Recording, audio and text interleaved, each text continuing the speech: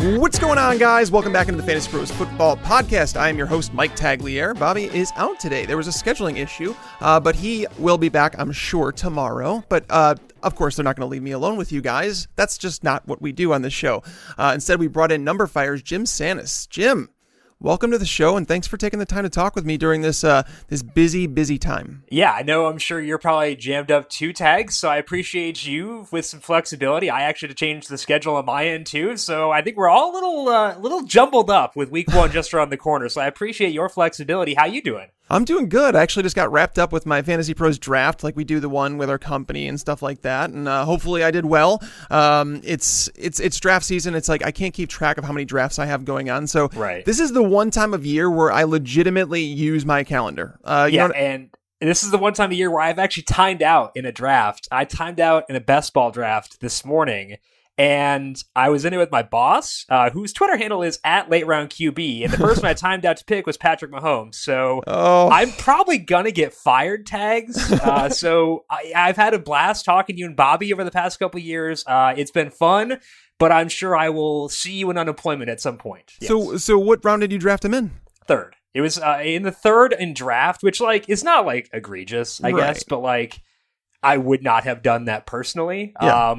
Aaron Jones had been taken, so I wasn't kicking myself. I would have probably rage quit and withdrawn all my money if Aaron Jones had been available and I didn't get him. But it was not optimal. That's how I was. Yeah, no, basically that's around the area where I'd say, I guess it's not the worst pick. My wife, actually, in our home league, she drafted Mahomes in the third round. I told her I was disappointed in her. It wasn't grounds for divorce or anything, but I told her I was disappointed. Right. But she said, we'll see who's disappointed at the end of the year. So it is what it is. Guys, before we get into the show today, by the way, it's going to be on breakout candidates and bounce back candidates. We're going to dive into Jim's list because obviously you guys have heard my takes on a lot of these players. So I'm really curious to get into Jim's, maybe give him some feedback in regards to how I feel and if there's a response. It's always good to go back and forth with some of the sharpest analysts in the industry. So Jim is one of those guys.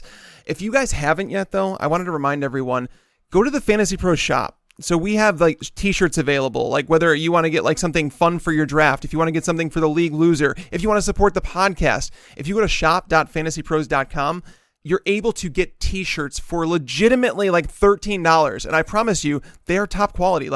I was worried myself. I actually had to order some before I recommended them to you guys.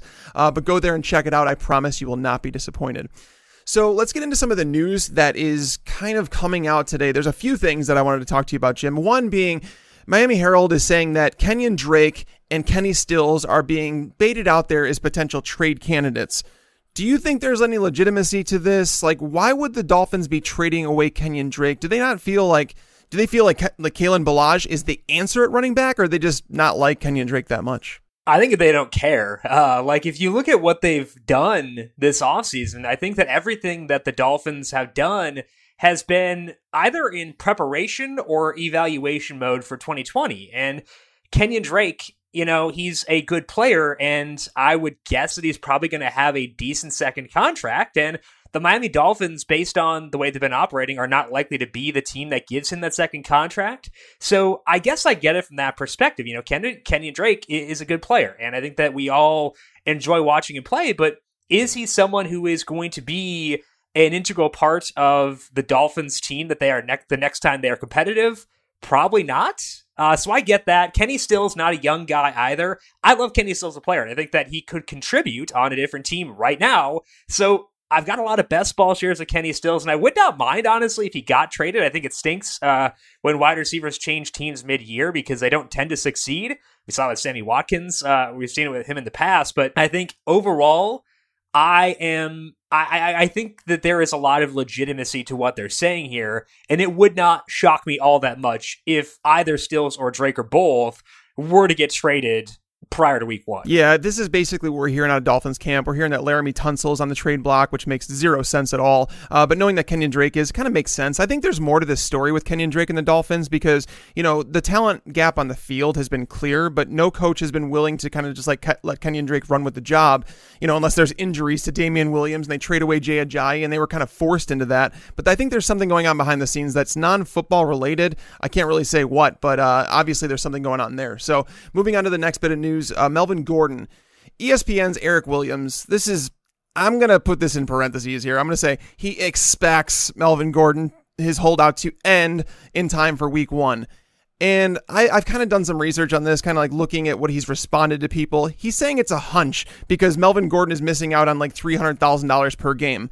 That's peanuts compared to what Melvin Gordon is seeking. Do you believe there's any truth to this, Jim? I do, because I trust the reporter. Eric Williams is someone who has had really good information for a while now. I remember back when it was after Melvin's rookie year, he was someone who was saying that even though Melvin had this atrocious rookie year, the Chargers were still going to give him a big role. Maybe that wouldn't have happened if Danny Woodhead hadn't gotten hurt, but in general, he's been a pretty sharp guy, and reporters of that nature aren't going to just throw stuff out there on Twitter for no reason. Like, he's saying it's a hunch, but I'm guessing it's probably an informed insider hunch. Yeah. Yeah, like maybe he's got insider information that he can't necessarily share, right, but he's saying that he thinks he's going to report. Right, and like, my background is in journalism. Like, that's what I went to school for. So like, I kind of know what is required of a journalist before you can say stuff. And there's a different bar for Twitter than there is for other things, obviously, but I think that the fact that this is a reporter I trust and have followed for quite a long time, and the fact that he is saying this gives it extra validity.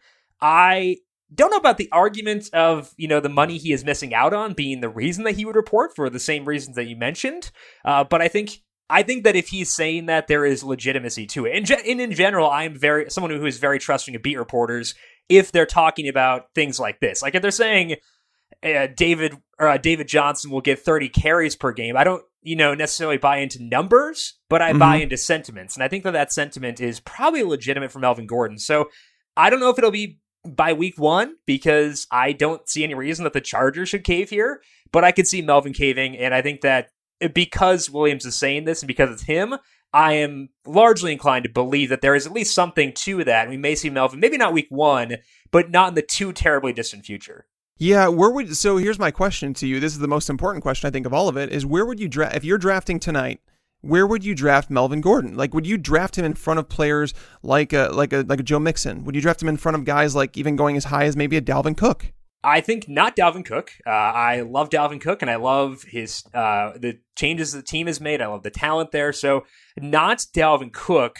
I think that the area in which you have the leeway to draft Melvin Gordon is where the serious bell cows are off the board. So after Joe Mixon is off the board, for me personally, I think it's after Nick Chubb, Aaron Jones. Those guys are off the board because they do have Aaron Jones in that tier. But once you get down to the guys who have some question marks, whether it be their workload, their team, etc., that's where I feel okay drafting Melvin Gordon. So let's say, we're in the range where your top availables are Melvin Gordon, Devontae Freeman, Leonard Fournette, guys of that mold. I think that that's where you have the leeway to go with Melvin. I do like Leonard Fournette and Damian Williams and guys like that this year, so I personally may wind up taking them first.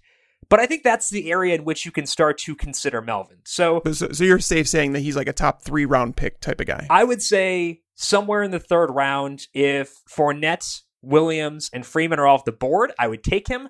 The problem is a lot of times Fournette is still available, so I just wound up taking Fournette instead. Yeah, no, that's absolutely fair. And that's kind of the range that I'd probably put him in right now with this news coming out, though. I'm probably going to lean those other guys because I want a guy that's like locked in on the field. The 3rd round is like where you could start taking a little bit more risk, and that's why I love Aaron Jones in that range. But at the same time, we want guys that are going to be on the field, and there's no guarantee right now that he's going to be. Right. Another player that there's no guarantee that he ever sees the field this year is Jerick McKinnon. Speaking on Wednesday, John Lynch talked about Jerick McKinnon, saying he suffered another setback in his return to practice. They're calling it a flare-up, but they're saying it does not look good. It's not encouraging. I think it's very possible that they just kind of have to move on from Jerick McKinnon and just, cut their losses and move forward with Tevin Coleman and Matt Breida. Jerick McKinnon, is he someone that, I don't even want to say in redraft leagues because nobody's drafting him in redraft right now, but if you're in a dynasty format, are you okay with moving on from Jerick McKinnon? I probably wouldn't move on from him. I think that at least the dynasty leagues that I'm in, are deep enough where I can afford to have someone who could have legitimate future value on my bench. And like McKinnon has a roster bonus due next year. He's probably not going to get that roster bonus, so he's probably going to test free agency at some point. And at that point, he will be 2 years removed from his knee injury. And if you've got an IR slot, and most of mine do, where you can stash him for that year, I think that there is value in holding on to him. So in a redraft league, in a dynasty league, I would guess I would have someone else I'd be willing to be more willing to cut bait with, or I can stash him on IR. Maybe if you have like this stacked team where all the guys on your bench are people who could legitimately contribute on a week-to-week basis. First of all, congrats on your championship. But also, I think then maybe you could. But I don't see that as being an overly realistic or applicable situation. So for me personally, assuming it's like most of the dynasty leagues where I am, where you have super deep benches, I don't think I'd move on. But I think it's a fair question to ask at least. Yeah, for sure. And that's basically where I'm at with it, is that if there's someone on the waiver wire that you want to pick up right now, I'm okay dropping him. I don't know if he gets another contract. I don't even know if he plays in the NFL again, to be honest with you. We've seen guys like, TJ Yeldon, who's younger and has shown the ability to do more with less, really suffer in free agency and have to accept a contract, playing as a backup with the Bills. So Jerick McKinnon, unfortunately, I'm okay moving on if you really want to do that. Guys, we're going to move into the breakout portion of the show, talk about some breakouts with Jim Santis. But before we do that, I want to give you a word from our sponsors. Fantasy Draft, the only rake-free daily fantasy site in the business, has partnered with Hooters to bring you the largest guaranteed rake-free contest lineup in the history of daily fantasy sports, including the $1 million Hooters kickoff. That's right. Fantasy Draft is hosting the first rake-free contest with a guaranteed prize pool of $1 million. Listen, as other fantasy sites continue to raise rake, prize pools are being squeezed, making it harder for fantasy players like you to win. Whether you call it a rake, commission, or management fee, the days of paying 10, 12, or even 15% or more of your entry fees to fantasy companies are over. No longer will you lose 30% of your bankroll to the house. Only on Fantasy Draft are 100% of entry fees paid out to contest winners, 100% of the time. To access all of Fantasy Draft's exclusive rake-free contests, including the Hooters $1 million kickoff, all you need to do is become a member. Sign up at fantasydraft.com today with promo code FANTASYPROS, and you'll get a free 7-day trial membership. That's fantasydraft.com, promo code FANTASYPROS, all one word. Don't miss your shot at this incredible $1 million rake-free contest, and it's $100,000 top prize. All right, Jim. So I'm going to ask you for basically 3 breakout players, and then we're going to talk about 3 bounce back players. Let's start the breakout list. These are guys that you're expecting that maybe they could be league winners, right? Just depending on where they're being drafted. But obviously you may not be expecting a breakout, but more so like based on where they're being drafted, there's a potential for these guys to break out. Who's number 1 on your list? A guy that you're aiming to get in every league because you think that there's so much potential there. Yeah, I think it's honestly an either or. Like, I'm not getting this guy in every league, but if I'm not getting him, I'm getting his teammate. And that's Marquez Valdes-Scantling, / Geronimo Allison. But to me, I do prefer MVS.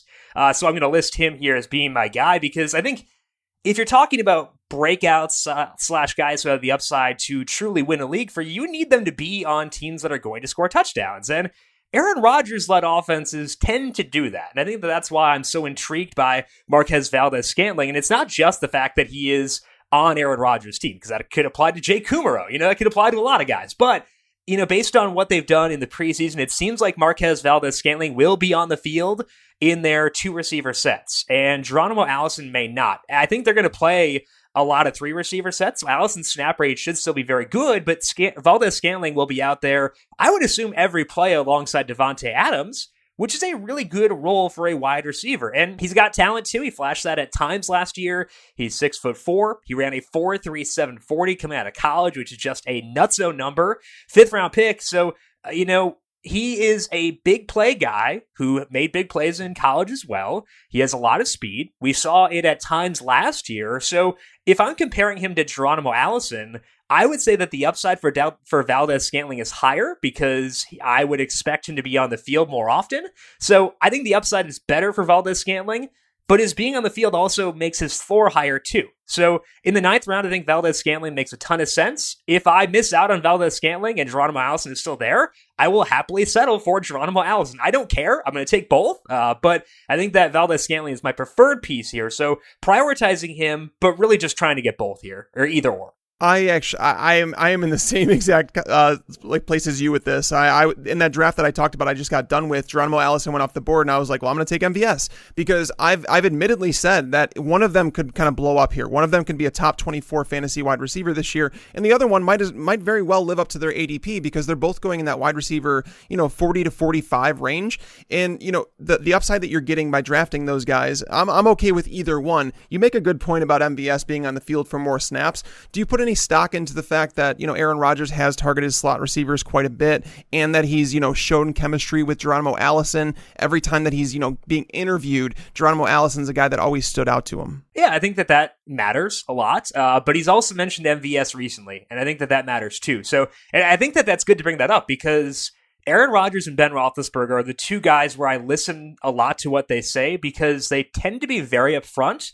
I think the one time in which that has not worked is when Ben Roethlisberger said positive things about Martavis Bryant, like right before they cut him or something, or before he got another suspension or something. Like, that's the one time where listening to those two guys has led us astray. But Rodgers has said positive things about MVS recently. So I think that it does matter, and it does help that Geronimo Allison has been there. But I think that Randall Cobb, the guy who was the benefactor of a lot of those slot targets that Aaron Rodgers had a better rapport with Rodgers than Allison does right now. So I tend to view those numbers with a bit of skepticism, and I think that it matters more about the individual player rather than the history that Rodgers has with an individual position, and that's what pushes me more towards MVS. But again, I'm not going to talk you out of Allison. I like him too. I'm just saying that's why I prefer MVS. So like I said, we both are in sync on this one. Here's the best part about drafting either one of them, though. Let's pretend that for a moment that something did happen to Devontae Adams and he was forced to miss some time. These guys are not only giving you wide receiver 3, wide receiver 4 value without an injury, but what's the upside to someone like MVS if something were to happen to Adams? Stupid. Yeah, right. That's basically what we're looking for, right? Right, exactly. And I think that the upside for him is big even without that. So that's kind of what you want to look like. And I think that was the argument for Tyler Boyd before AJ Green got hurt, was, okay, he's going to have a good role regardless, but his role could be immense if AJ Green gets hurt. And what do you know? AJ Green gets hurt. So I think it's worthwhile always to have that line of thought where, okay, here is my median expectation. Here is the what if scenario in the positive sense. Here's the what if scenario in the negative sense. And the what if scenario in the negative sense for Marquez Valdes-Scantling is he doesn't carve out a role. Maybe he winds up playing behind Allison in 2 receiver sets and doesn't get that big snap rate. Mm-hmm. Then he's a 9th round pick and you move on. That's not a huge loss. So right. I think that the what if statements for Marquez Valdes-Scantling, given his cost, are very much worth it on both ends. With you. All right, let's talk about the number 2 player on your list. Like, I'm really excited to hear about it now, because like I agreed with you too much there. I think we were just like too much in line with our thoughts, and it's always good to have obviously differing point of views. But who's your number 2 guy? So this guy's been talked up as a breakout candidate the entire year, but his cost has not risen as much as it should, and that's Lamar Jackson. So it's very chalky and very annoying to say Lamar Jackson is a breakout, but he's still the quarterback 11 in drafting. And so, like, I feel okay talking him up just because, like, he shouldn't be that cheap. Because last year, I think what we saw with Lamar Jackson was kind of his floor, what he can do for you on a week-by-week basis. And as a starter last year, he scored at least 16 fantasy points in every game he started. He scored 19 or more fantasy points in 4 of 7 games. He topped 20 points twice, had 27 in one of those. And that was with no passing volume. I would expect his rushing volume to go down probably a decent amount this year, but that will be countered by increased passing volume. So maybe the floor does come down a bit for Lamar Jackson, and that does matter, but it'll kind of be countered a bit by an increase in his ceiling if he does start to pass more often. And they've invested quite a bit in the pass catching core here for Baltimore. And it's not just Miles Boykin and Hollywood Brown. Michael Floyd's looked good in the preseason. There's the possibility he can make this team. We know the depth they have at tight end as well, in addition to the guys who were already there and kind of provide that safety valve for Lamar Jackson. So I know that everyone is saying Lamar Jackson is breaking out, or could break out, but for some reason, people still are not drafting him under that possibility. So at quarterback 11, I think it's still too low. I am happy to snag him in the 9th round. I think that if you are waiting at quarterback, maybe you want to wait a little bit longer, but personally for me, I think the 9th round is a very fair price, and I will happily pay it for Lamar Jackson, given the upside he possesses if things do wind up clicking. Here's the question I have for you, and this is one that I think a lot of people struggle with because, like whether they're worried about going late round quarterback, and if they finally do take the plunge, here's what happens. Like, I am okay with it, and I'm curious to hear your take on it, and obviously you work for J.J. Zacharyson, who's a late round quarterback, but are you okay with, let's say that someone's really panicked about waiting at quarterback and they just want to increase their odds? What would you say about drafting someone like Lamar Jackson and pairing them, with a Kyler Murray, Mitch Trubisky, someone later, or Dak Prescott, Kirk Cousins, one of those names later in the draft, would you pair him with? And let's say if Lamar Jackson doesn't work out like you'd hoped, you at least have someone else that you can kind of platoon them back and forth with. I think I understand the thinking there, and I think that it's not going to end the world if you decide to carry two quarterbacks, and I understand why people would be nervous doing that. But for me personally, I tend to play in leagues where finding quarterbacks on the wire is not all that difficult. And I think that you look at the quarterbacks available for this year and you can kind of see, wow, like the depth of quarterback is honestly unreal. And that makes me feel better about entering the year with just one quarterback. And if, something does happen to go awry and maybe, it could just be a situation where maybe Lamar Jackson does not perform well. And you're like, okay, I need to get out of this. I need to find an alternative. I think even then, looking at the quarterbacks who are available, you're probably going to have a pretty decent option available somewhere on the wire. And that's why I personally would be inclined to just go with the one quarterback and see what happens. And if it doesn't work, it doesn't work. But my investment in that position would be so low that it wouldn't really matter all that much. You look at Sam Darnold right now, he is quarterback 22. Jimmy Garoppolo is quarterback 21. These guys in a lot of leagues are probably not going to be drafted. And you can find them on your wire, and I'd be totally okay with Sam Darnold and Jimmy Garoppolo as my quarterback. So I don't think it's the end of the world if you want to take two quarterbacks. And again, I understand the mindset and why people would get skittish. It's not something I would do myself personally, though. No, that's fair. And I think it's important to know the league you're drafting in. I think you mentioned that in the aspect of you have leagues that you understand there's going to be a lot of quarterbacks in the waiver wire. And if you're in a league, let me be clear about this. If you're in a 12-team league and most teams in the league do not draft a backup quarterback, where there's maybe 15 to 18 quarterbacks drafted, I'm with Jim on this one, where you're able to pick them up off the waiver wire. But if you're in a league where people are going to be grabbing a backup quarterback, like it's a home league, and unfortunately a lot of leagues do this, where it's they're drafting two quarterbacks. It also depends on bench size, where if you're in a league that has 8 bench spots, I'm more inclined to take another quarterback just because that people are going to reach the names at the bottom of the list and be like, I don't really like them. I might as well take a quarterback here. So the other thing too, I guess, is that I want to use all those bench spots this time of year. I want every bench spot at my disposal because I want to take flyers on guys. I guess this isn't applicable anymore, but like Darwin Thompson, I wanted guys of that mold who I could pluck and see what happens, because we're going to get some surprise roles in week 1. And there are going to be guys who have bigger snap counts than you expect in week 1. And you'd rather have them on your bench with no backup quarterback than on the waiver wire and dumping your backup quarterback in order to add them later on. So I think that I just want as many chances at guys who can't have roles as I can get. And that pushes me to not have a second quarterback on my roster. Yep. All right. And before we get into Jim's number 3 breakout candidate, guys, make sure you go and visit one of our favorite sponsors, pristineauction.com. They have daily auctions ending every single night with hundreds of lots. They even have 10-minute auctions. Guys, they have tons of stuff for every man cave. There is something perfect for a fan of any team. It's affordable too. Most don't think that they can afford this stuff, but trust me, it is much more affordable than you think. I was just shopping around. As you guys know, I collect a lot of helmets, and I've been looking for one with Aaron Rodgers. There's an Aaron Rodgers one right now. It's sitting at $250. I am debating going up higher than that because I really do want to collect Aaron Rodgers. I want to get some of those top quarterbacks. But before football season begins, guys, this stuff is only going to go up. So make sure you go check it out right now. Guys, it is quick and free to register, free to bid, and only pay when you win. That's the point of it, right? It's an auction. You only pay when you win. I encourage you guys to go enter Fantasy Pros, all one word, in the registration code located at the top of the registration page when you register on the site. It is free to sign up, and it provides you with a free $5 credit to the site. Again, that's pristineauction.com, PRISTINE auction.com. All right, Jim, let's wrap up the breakout candidates. Who is your number 3 breakout candidate? Yeah, this one is a guy who may not have a role early on. And usually when I'm taking breakout candidates, I like that guy to have a role early on so that there is a floor where no matter what happens, I'm going to get something out of them. I don't know if that'll be the case with Malcolm Brown, but I think that the archetype that he presents is pretty attractive, because if you pay attention to everything we've heard this offseason, it sounds like Todd Gurley is going to have a smaller role than he's had in the past. And it may not be, the total doomsday scenario, but it should be less than he had in the past. Darrell Henderson should have a role as well.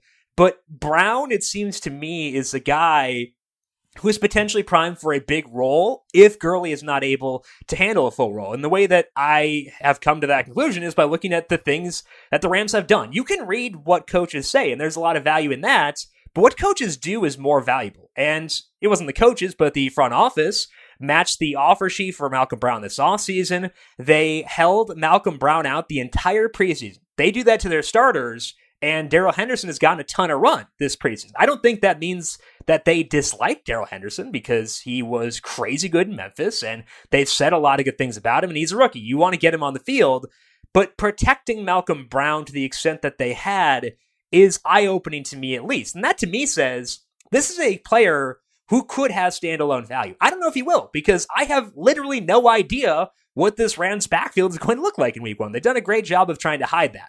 But the role, if something happens to Todd Gurley here, could be pretty massive. Brown was playing 10-ish% of the snaps last year, so he was already on the field at least at times, even when Todd Gurley was playing 90-ish% of the snaps. So Brown, I would assume, will still play snaps, even with Darrell Henderson being there. And if something does happen to Gurley, Malcolm Brown's upside is kind of dumb. So I think that Brown is someone who doesn't necessarily entirely fit the archetype I tend to target, but he does have the ability to post a huge year if a couple of things break his way. So Malcolm Brown, based on the things the Rams have done this offseason and this preseason, I think is someone that they value.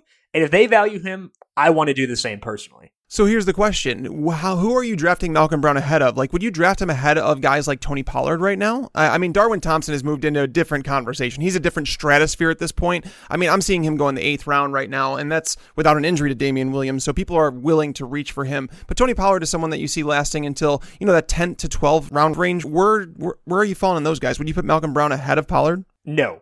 Pollard is kind of like you said, he's a different beast because with the way they've talked about him, it sounds like he could have a role, even if Ezekiel Elliott does play in week 1.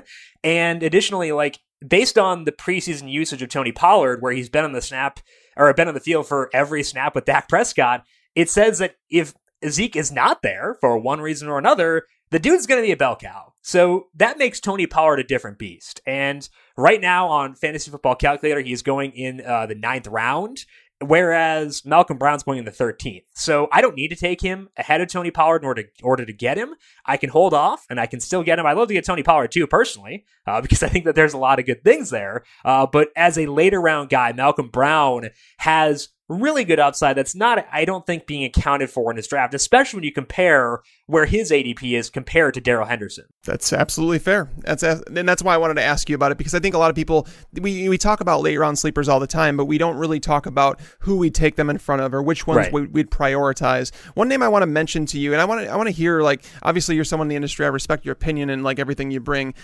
Mike Davis. I've been saying that I like him as a late round pick, similar to like a Malcolm Brown, where it's like, I believe he has multiple, like he's a handcuff to multiple running backs. Like not only is he a backup to David Montgomery in that Jordan Howard role, but I believe he's a backup to Tariq Cohen, where it's like they don't want to give David Montgomery both those roles. So where are you at on Mike Davis? Is he someone that you're willing to take a late round pick on as well? I mean, you would have a better read on the Bears than I would. So if you're saying that, that has value to me personally. So I think that that's definitely interesting, and it does get my attention for sure with Mike Davis. I think the one slight difference here is I apologize, not quite as high on the Bears offense as I am the Rams offense. And I think that that's a lot of the thinking for Malcolm Brown is that he's in a pretty high-powered offense. And I love Matt Nagy, and I respect him a lot, but I think the Rams offense in general better than the Bears offense. And I want to get that high-octane offense. And additionally, we already kind of have not an injury to Todd Gurley, but an imperfection and a ding. So I think that the pathway to a larger role is bigger for him than Mike Davis, but the thought process using to get to Mike Davis is totally logical, and he's free right now. So why not get both, Tags? Let's just get both. That's where I think where I was going with that. And I wanted to make sure I mentioned him. Good. I like it. All right, so let's transition over to the guys that are bounced back. These are players that may not have lived up to expectations last year, but may outperform what you expect them to this year. Because as we know, everybody wants to draft based on last year's stats. There's a reason that people are taking Patrick Mahomes in the second round. You know what I mean? There's a reason people are taking Le'Veon Bell at number 5 overall sometimes, because they see this past performance and they think it dictates future results. Let's talk about a few players that you believe are going to bounce back from down years. Who's your number 1 candidate here? Yeah, number 1 for me is actually a quarterback, and this is someone I could drop after week 1, depending on the way his offense plays things, but that's Kirk Cousins. If they go with this Seahawks-esque approach, which they have talked about at times this offseason, where they decide to run the football on first down every play, then I would just dump him. But I think that there is a scenario in which that does not happen, and they decide to be a regular, competent offense and operate normally and try to take advantage of the fact they have Adam Thielen and Stephon Diggs. If they do that, Kirk Cousins has a really good ceiling this year from a fantasy perspective because he has so many things that we look for in a quarterback. He plays indoors, and I personally value that a lot because it means that he's not dealing with wind, and wind is a pretty big factor for quarterbacks. So getting 9 games per year out of Kirk Cousins in a dome, because he plays in Detroit as well, that's helpful for me. I like that a lot. He has playmakers on the outside, Stephon Diggs and Adam Thielen. I dig that. He has Dalvin Cook. He has a very much improved offensive line, at least based on the way things look. Brian O'Neill, their right tackle, played well last year. He has an injury in camp. It's been an arm injury. It's been very weird that he hasn't been practicing. So I would keep an eye on that. But I think that the offensive line, we should assume, will be much improved from where it was last year. So I think that Cousins has what I look for in trying to identify a quarterback who could blow up this year. It's kind of similar to Matt Ryan before his MVP season, where he had a down year the year before. People were totally avoiding him, and you could get him as, a quarterback 2 in a superflex league. Mm-hmm. That's where we're at with Kirk Cousins right now. He has never been on the Matt Ryan level, and it's worth noting that for sure, but he has a similar upside. Now, again, if they come out there and they throw the ball 23 times in week 1, just dump him. Like, it's fine. You can get rid of him. He's a 12th round pick. Who cares? And you can go pick up, Sam Darnold or Jimmy Garoppolo and move on there. So I think that I would draft Cousins if I can't get someone like Lamar Jackson, see what happens in week 1, and I can reevaluate from there. But the upside for him, if they aren't stupid, is pretty high. Yeah, so I've been actually we're at the point of the offseason now where I'm transitioning into week 1, and I've kind of looked at that matchup between Atlanta and Minnesota. And my concern with Cousins, the reason that I don't know if he has the breakout potential is because you want a guy that potentially has the potential to throw the ball 600 times, right? It's like you're looking for that because Kirk Cousins doesn't offer anything on the ground. I know he ran in 6 touchdowns a couple times in Washington, but that was more circumstantial. He's not like a mobile quarterback, so you need those passing numbers to be there, and that defense is just so good. We did see at the end, basically it was tied with the decline of Adam Thielen, where over the first 8 weeks of the season, Kirk Cousins was the QB6. Over the final 8 weeks of the season, he was QB8. The pass attempts went way down, bringing in Kubiak. Obviously, they're talking about running the ball more. I do believe that adding Garrett Bradbury on the offensive line interior, it helps the run game. I just don't know if they want him to pass enough. I do like Cousins as he's a very, very, very strong QB2 play in 2 quarterback leagues, and I'm more than willing to stream him in 1 quarterback leagues in good matchups where he should give you a solid floor. He just might not have the ceiling that I think, and there was definitely parts of last year where he had ups, but it was definitely more downs, and I think people are sour on him. So I do like the call. Would you say that someone like Jameis Winston I am all aboard Jameis Winston. I think that, you talk about the elite options that Kirk Cousins has to throw to. We obviously have the same thing with Jameis Winston. We might even have better options that he's throwing to. They don't have a running back that's going to steal a lot of that production. So Jameis Winston, where are you at on him? Because he would definitely be someone who fits in the bounce back category for me. Yeah, I think that the reason that I would be less inclined to go to Jameis there is because when he played last year, he was already good. As a DFS play, I used a lot of Jameis last year. Yep. And he was awesome when he got the volume and when he was a full-time quarterback. And I think that's why we see Jameis going as a quarterback 12 this year, is because people recognize that. I think the reason that I am not going completely out of my way to target Jameis this year is I think that people are expecting a step forward when in actuality, he already had a really smart offensive mind last year in Todd Monken. He was already throwing the ball downfield aggressively. He and Ryan Fitzpatrick were among the top 2 guys in deep throws last year. And the 8 out for Jameis Winston was really good. He had Mike Evans. He had Chris Godwin there and Deshaun Jackson. Deshaun Jackson is still a good football player and still helps out his quarterback. So I guess when I look at Jameis Winston, I don't see a whole lot of difference between last year and this year. Even the coaching staff changed. He had a good coach, at least from an offensive coordinator's perspective last year too. So I think that Jameis is more static than people are expecting him to be. I still think that he's very worth it as the quarterback 12. But with Cousins at quarterback 18 and having the same or similar upside to Jameis Winston, I think that that's why I think that I view Kirk Cousins more in the bounce back mold. No, it's fair. It's all about the defense for me, and the fact that there is no way that Jameis Winston doesn't hit 600 pass attempts with that defense, and the way it is right now, it's a disaster in Tampa. Whereas obviously Minnesota, they have a solid defense intact, and there's no injuries that we're really worried about with them. So that's basically where I'm at with that. Let's get on to your bounce back player number 2.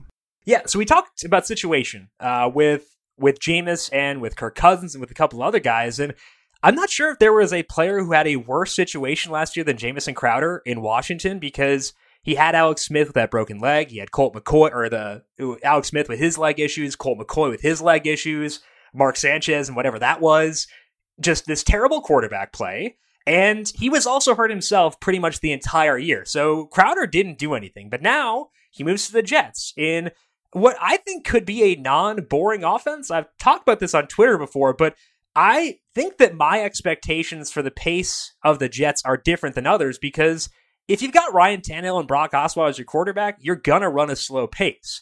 But Sam Darnold has looked a lot better than those guys have in the preseason, so I could see Adam Gase running more of an up-tempo offense, and he has done that so far in the preseason. And if they decide to run a non-snail-like pace, a lot of Jets players could wind up being really good draft day values, and Jamison Crowder, I think, would be one of the big benefactors of that. He is currently an 11th round pick. Mm-hmm. He and Darnold have seemed to have a really good rapport, both in camp, based on the reports, and in the preseason games. And we know that Crowder is a talented individual who can, make stuff happen after the catch. So Crowder is someone who has had a breakout before, but I think from a bounce back perspective, you look at him and you see how different his situation is this year from what it was last year with Josh Johnson chucking in the football.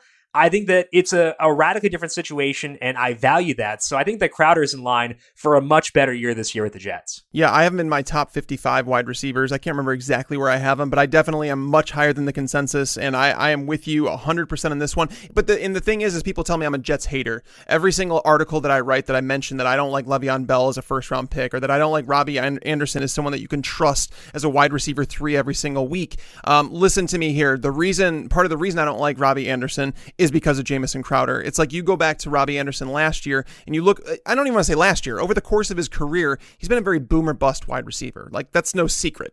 I'm not going to say Adam Gase is going to change that for the good, because he hasn't done that with wide receivers.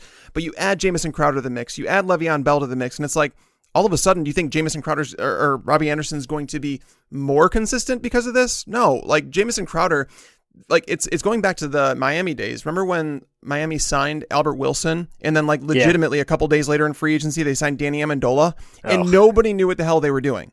Like, everybody was like, wait, we have 2 players that are going to play the same position here.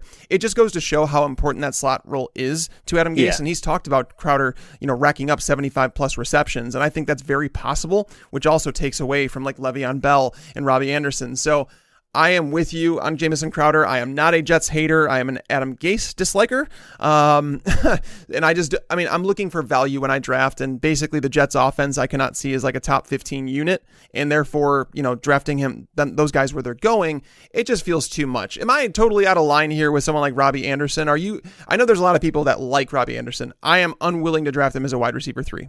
So I play a lot of best ball leagues, and I think that Robbie Anderson is kind of everyone benefits from best ball league. So like saying, hey, he's perfect for best ball. Everyone's perfect for best ball. That's a stupid line of thought. So I'm not going to say it that way, but like, he benefits from it more than others, I think, is the way to say that without being a complete dolt. So I think that because of the formats in which I play, I tend to like him quite a bit. And again, I think that the Jets I'm higher on the Jets than a lot of people are this year. It might be because I grew up a Jets fan, because I was very stupid. But like, I think that maybe we're overreacting to what Adam Gase did in Miami, where the talent around him was just atrocious. And again, that's something I talked about on the Quant Edge pod back in July. We were talking about Adam Gase there, and the line of thought is, if your team stinks, you want to go slow and increase variance, because the smaller the sample size, the higher the variance, and you can influence that sample size by operating a slow offense. That's kind of what Gase did,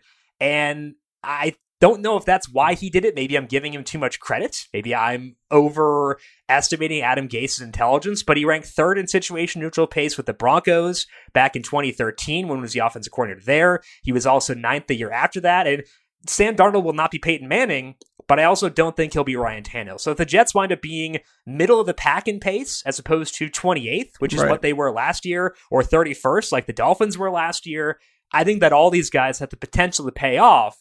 And so I am still on Robbie Anderson personally. So is it possible that Adam Gase is another Hugh Jackson? Like, in terms of, like, basically he's a better offensive coordinator than he is a head coach. Like, because Hugh Jackson, people wanted him to get a head coaching opportunity because he was a good offensive coordinator. We could talk about Kyle Shanahan in the same, realm here, where it's like Kyle Shanahan hasn't been a very good head coach. Is Adam Gase fit in that conversation? Can we accept that maybe some guys are just better as coordinators? I think it's possible because, we haven't seen Adam Gase succeed as a head coach, but what we have seen is he has, at least with the Dolphins a couple of years, they outperformed their talent.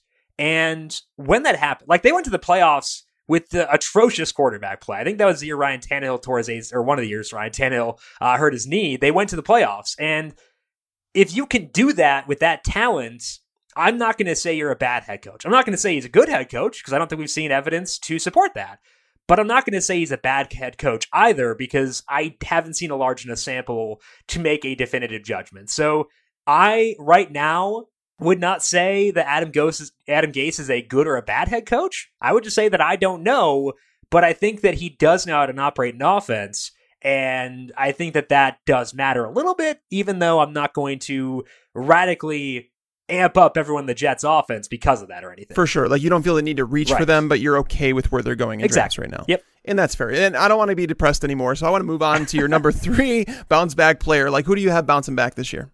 So this bounce back is actually a backhanded way of saying I don't like someone else, and that's Royce Freeman. And I think that the bigger threat here is how his role relates to Phillip Lindsay. Because it sounds like, at least based on what we've read in the reports and what we've seen from the preseason usage, that Royce Freeman's going to split early down work with Phillip Lindsay. And Freeman didn't have the same, rushing metrics as Phillip Lindsay last year, but a lot of that was because he was running against stacked boxes more often than Phillip Lindsay, because they had a pretty unimaginative offense. And so you knew when Royce Freeman was out there, the odds they were going to run were higher. So he ran against a lot of stacked boxes and it didn't go very well. But it seems like, based on a lot of camp reports, as if the Broncos are running a less archaic system so far this year, maybe a little bit extra creativity. And that could get Royce Freeman opportunities against less heavy boxes. What that means is that he could eat into Phillip Lindsay's workload. And I think that's going to be the case from the start. But if Royce Freeman performs well, as a guy who was a high-end pick and who was really good in college, got some passing down work in college as well, if he performs well, we could see the scales shift even more towards him. So I think that Royce Freeman is interesting from a fantasy perspective just because he should have a role in week 1, but also has the potential to carve out a larger role as the season goes on.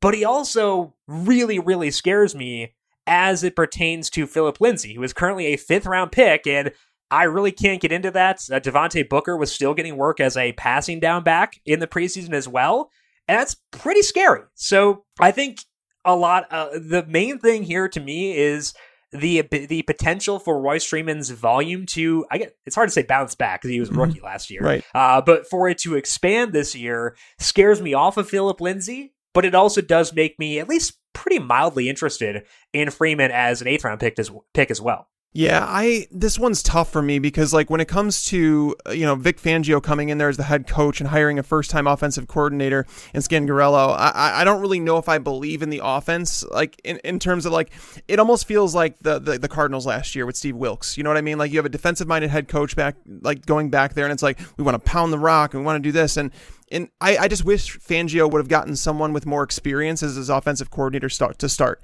because I don't think we know enough about the offense to say in particular. And can we agree that Philip Lindsay is a better 3-down back than Royce Freeman? Yeah, but they don't treat him that way. And my opinion on it doesn't matter. It's what their opinion is. Yeah. Like, I would love if Philip Lindsay got crazy passing down work. And he did get some work in the passing game last year, but at least based on the way things have looked in the preseason, I'm not sure that his role is really going to expand all that much there. And that's what worries me. It's not what I think about Philip Lindsay, because I think that he's a delight to watch. Yeah. It's what they think, and I'm not sure what they think about him. That makes me pretty nervous in the 5th round. Jim, this was a whole lot of fun. I thank you for taking time out of your busy schedule. Again, we know we're now like, how many days are we from the NFL season now? Is it like 9 days? Is that where it's 8 days? There was a counter up on FanDuel not that long ago. I looked at it. It was 8 days and something. So we're very, very close, and I'm very, very excited. Yes, and very, very busy. But thanks again. Guys, make sure you follow Jim on Twitter. He is at Jim Sannes. That's JimSannes. You could follow myself at Mike Tagliere NFL. That wraps up the show. And before I get out of here, I wanted to make sure you guys remembered to go to our YouTube channel, youtube.com/fantasypros. We are going to be doing a Beat Tags draft contest again. This is the 3rd time we're doing it this offseason. We're going to be doing giveaways. Anybody that beats me in that mock draft is going to have a chance. They're going to get a free upgrade, basically, if you beat me in that mock draft. Again, guys, go subscribe to the channel, youtube.com/fantasypros. We are going to be giving away premium upgrades and swag inside the chat. So I hope to see you guys there. Make sure you subscribe and get notifications when we go live. And I want to say thank you again to our guest, Jim Sannes. It's obviously a busy time of the year. I look forward to getting Bobby back tomorrow to talk about more shenanigans. Maybe we'll argue again. Who knows? But again, make sure you follow me on Twitter at Mike Tagliere NFL to be notified basically when I post any new article in the future. Follow Bobby at Bobby Fantasy Pro. We will talk to you guys tomorrow. And until next time, lights out. I just wanted you to watch me dissolve.